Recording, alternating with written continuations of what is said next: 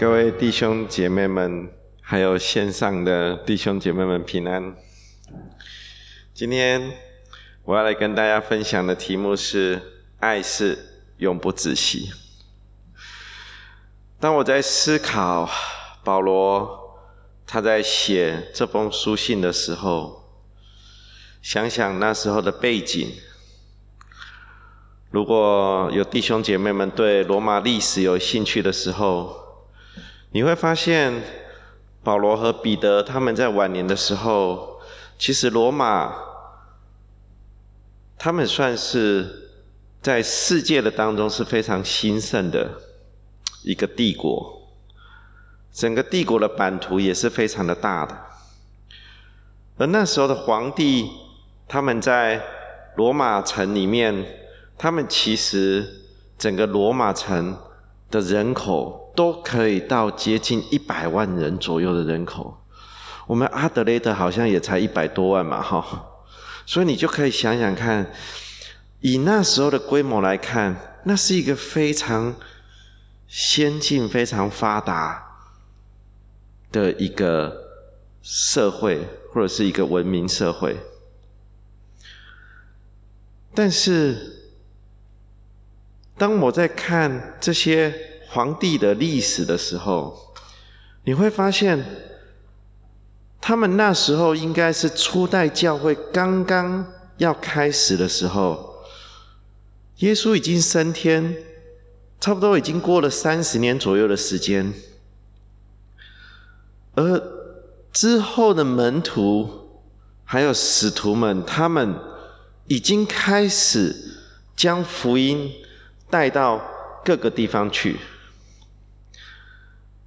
但是你会发现他们相对来讲还是一群少数的人，是非常小的。整个罗马这个城市他们都还没有认识主，皇帝在宫里的生活每天过着是胆战心惊的生活，他们拥有最多的权力，他们能够掌管整个罗马帝国，但是他们却害怕自己的亲人来陷害他们。然后你去读他们的历史的时候，你会发现有很多的皇帝是被自己的亲人给陷害的，有些是儿子杀了父亲，有些是姐姐妹妹想要谋害哥哥，而他身边却一个人他都没有办法信任。那时候的皇帝叫尼禄，他就面临这种情况，他没有办法信任他身边的人。我猜他的心中一定没有平安，更别说有爱在他的身上。而当时候的基督徒，他们却过着一种不一样的生活。他们彼此虽然不是一个很大的一个群体，他们在政事上没有影响力，但是他们却按照神的教导彼此相爱，成为是一个有爱的群体。我想要问大家，如果有一天我们都要回到天家去，我们能带走的是什么？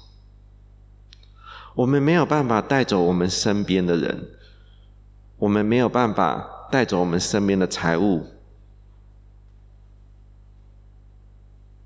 而我们需要的是什么？我们唯一需要的就是爱。我们只能带着爱来到神的面前，神就是爱。这是圣经里面告诉我们的，这是约翰他写下来的，神就是爱。我们唯一可以带到天上去的就是爱。神今天呼召我们每一个基督徒，每一个跟随他的人，让我们能够聚在一起敬拜神，这个就是一个教会。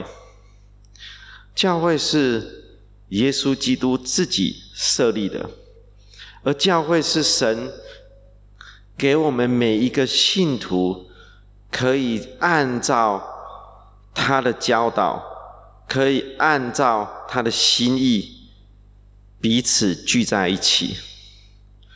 而教会让我们不管在面临什么样的世代的当中，什么样的挑战的当中，神让我们在这里彼此互相的学习。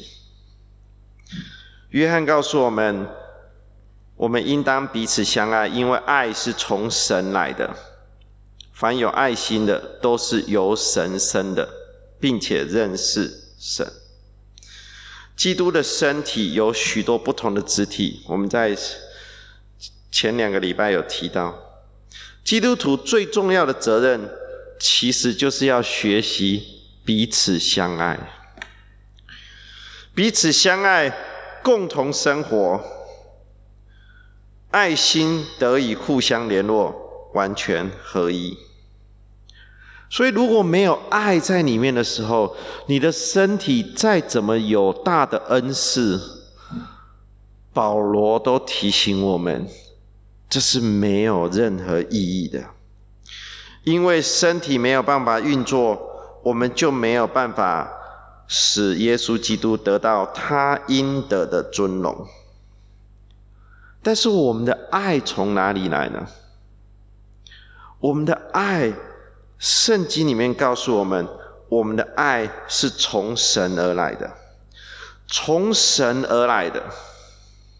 所以当我们不认识神的时候，当我们不明白耶稣为我们牺牲的这个舍己的爱的时候，我们很难去将这个爱实行出来，我们很难将这个爱彰显出来。所以保罗在他的书信里面不断的提醒我们，我们要先认识神。我们很多时候用我们的方法去爱，但是我们的方法去爱，你会发现我们会碰上一个瓶颈，因为我们这个爱是从血气而来的爱，我们没有领受到神而来，我们没有让圣灵充满在我们的身上，而这行出来才能行出我们自己做不出来的爱。保罗认为基督徒生活的当中最重要的特征就是我们对他人的爱，我们对他人的爱是我们基督徒重要的特征。不是我们好像非常属灵的样子，或者是我们做出很多的善事，我们觉得非常的好，当然这也是爱的一部分。但是当我们对别人没有爱心的时候，我们甚至是在做善事的这个行为，都只是在凸显自己而已，只是在做这一件善事，却没有行出这背后真正的目的。如果你内心不是真实的想要去关怀一个人，所以这个是很大的挑战。哥林多人他们当时候非常羡慕属灵的恩赐，而这些的恩赐的当中，保罗说，不管你的恩赐是什么，你是先知讲道，你是讲方言的恩赐，你甚至有知识的言语的恩赐，这些恩赐都没有爱来的重要。怎么去理解？其实也不难。你会讲圣经里面的话语，但是当生活上面的时候，你是一个冷酷无情的人，别人没有办法感受到圣经里面的话语所带出来的力量。你会讲方言，似乎好像你非常的属灵，但是你对待别人的态度却如此的凶狠。他没有办法将属灵的生命跟你所表现出来的结合在一起。其实有时候在教会的时候，我们会常常遇到这样子的挑战。我们在教会里面也会遇到这个挑战，所以保罗苦口婆心，他希望我们在这里面要先从爱开始。圣灵所结的果子，爱是名列第一的。所以保罗认为信徒最应当追求的是爱心，这是在一切德性之上。保罗认为基督徒应当爱人，好像亏欠他人一般。哇，这是很大的挑战，好像我欠你一样，我要爱你到这种程度。他给我们几个例子，就是在哥林多前书13章里面。哥林多前书13章里面，保罗教导我们爱的特性。我们在读这一段之前，我们来思考，这是大家甚至都会唱的这个一段经文，这爱的真谛。但是你在看这些的时候，你来思考几个方向。第一个方向是，你从耶稣基督的身上，你有看到这些爱的品质吗？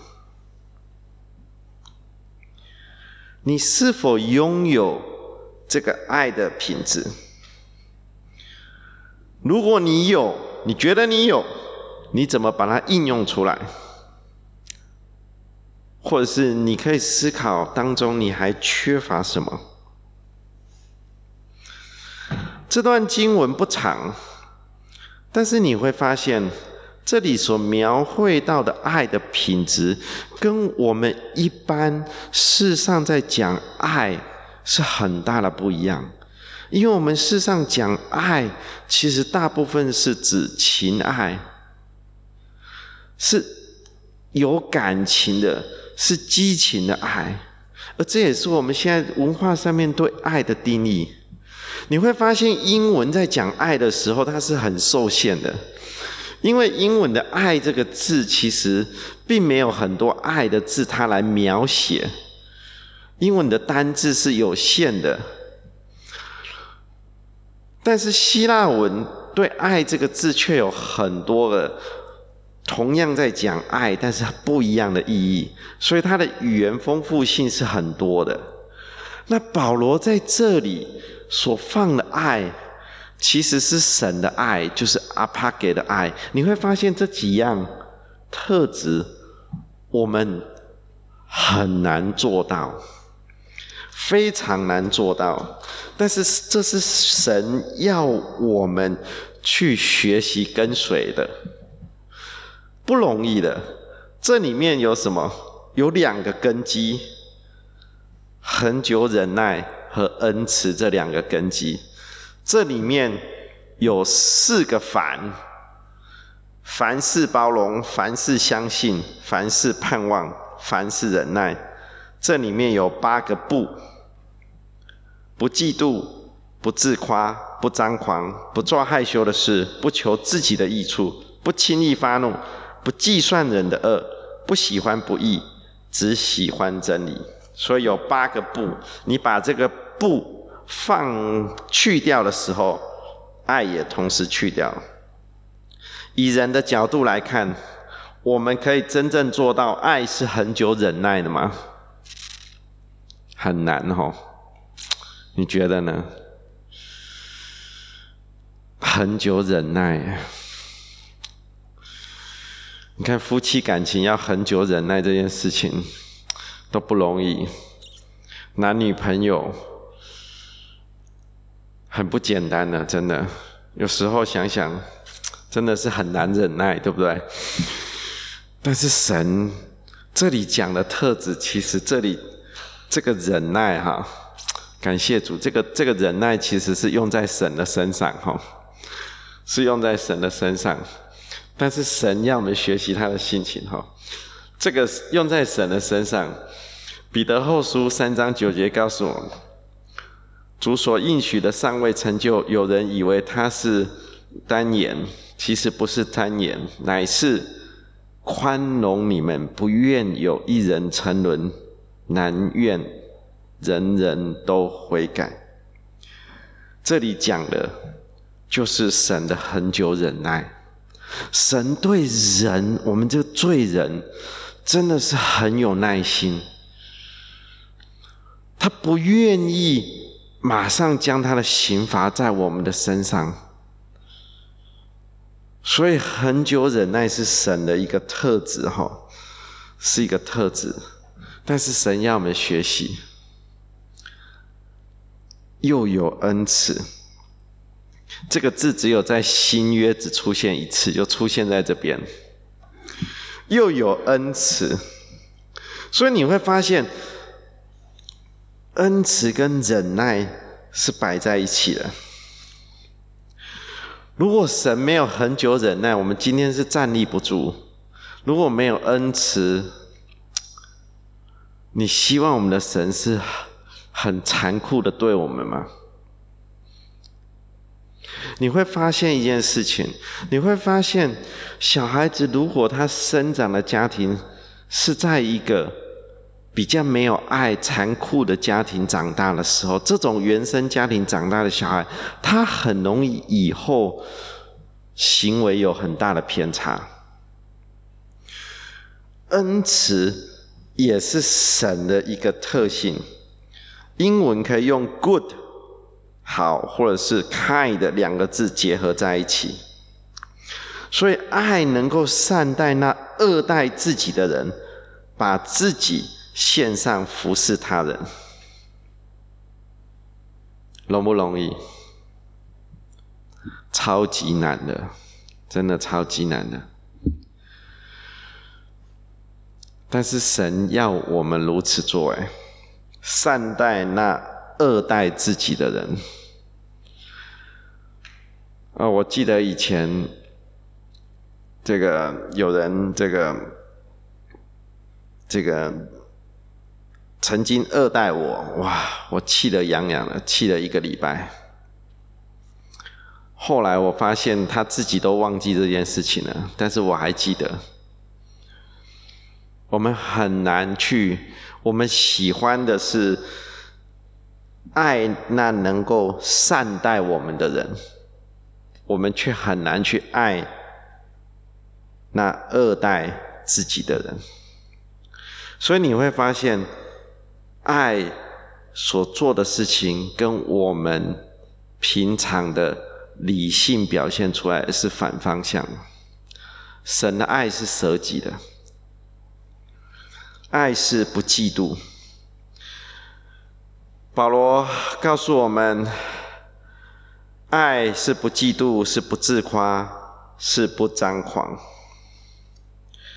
奥古斯丁是很有名的神学家，他是初代教会的时候的一个神学家。他说，爱之所以不嫉妒，是因为他从不自高自大，凡自傲出现的地方，嫉妒必接踵而至，因为骄傲是嫉妒之母。所以嫉妒是哥林多人所犯的一个非常大的其中一个错误，因为当他们看见有人有恩赐的时候，他们会去嫉妒。那有恩赐的人，他会自大，比如说他会讲方言，他就鼓吹方言，然后他会骄傲。你会发现很多恩赐神给人一些的恩赐，但是不代表这个人背后的生命的光景可以配搭上去。而当他的生命光景没有办法配搭的时候，他属灵生命没有办法搭配的时候，你会发现会有很多人因为他而跌倒，或者是他整个事工会走向一个极端化。其实我们在这世上，你还是可以看到有一些很大很大很大的福音机构，他说我坐私人飞机是合理的，因为我的福音事工需要我坐飞机去那个地方。然后有人去访问他，他说我买的很便宜啊，因为卖的太便宜，所以我要把它买下来。所以你很难想象，他是一个很有恩赐的人，他是很会讲道的人，但是他后面的生命却搭配不上来。爱是不自夸，爱是不张狂。知识是叫人自高自大，唯有爱心能造就人。哥林多教会还遇到一个很大的问题，就是有些人说我是属保罗的，我是属亚波罗的，两个都是非常好的，这个有恩膏，在福音事工上很有帮助，也曾经去哥林多教会里面。所以当他们来到哥林多教会的时候，他们往往只能待一段时间，然后要继续往其他的地方去。所以哥林多人他们就开始分门分派别。这个我是属于传道派的，我是属于师母派的，我是属于这个敬拜赞美派的，就开始分派别。而保罗教导他们，你所有的领导人和信徒都不能怎么样，都不能逾越圣经所写的，也就是你不要吹捧一个人，你要高举的是神的话语，你要高举的是神的话语，神的教导。那你如果高举的是神的话语，神的教导的时候，你一定会回到神所教的这爱的里面来。所以保罗在哥林多4章的时候，他就带出来这样的一个讯息。他说，你们有的哪一样不是上帝赐给你们的？如果是上帝赐给你们的，那你们为什么夸耀好像不是上帝赐给的呢？吹捧夸耀，所有的恩赐既然都从神那里而来，我们还有什么好吹捧夸耀的呢？所以这一些都是保罗在教导他们所观察到而写下来的。不做害羞的事情，这里告诉我们的是不合体统的，包括一切羞耻、卑贱、不合宜的事情。好，这个是很笼统，但是意思是很广的。简而言之，就是爱不会做所有不合宜的事情，不求自己的益处，不坚持自己的意见，不轻易发怒，不计算人的恶。你看我们多少，我觉得不轻易发怒应该是我最难做到的一件事情。很多时候我们会受到情绪的影响，让情绪来影响我们，把情绪带进我们生活中的关系里面。但是保罗却提醒我们，我们可以怎么样？我们生气却不要犯罪，不可含怒到日落。所以圣经里面在告诉我们，我们需要懂得来节制，不细算人的恶。有人曾经有一个本子，它里面专门写的就是得罪他的人这是很辛苦的生活哈。你把人得罪你的都记下来，你就学习不到神的饶恕。这一切都是要带我们进去神教导我们的一个很重要的真理，就是神竟然透过主耶稣基督在十字架上来饶恕我们，我们需要学习的就一定也要饶恕别人。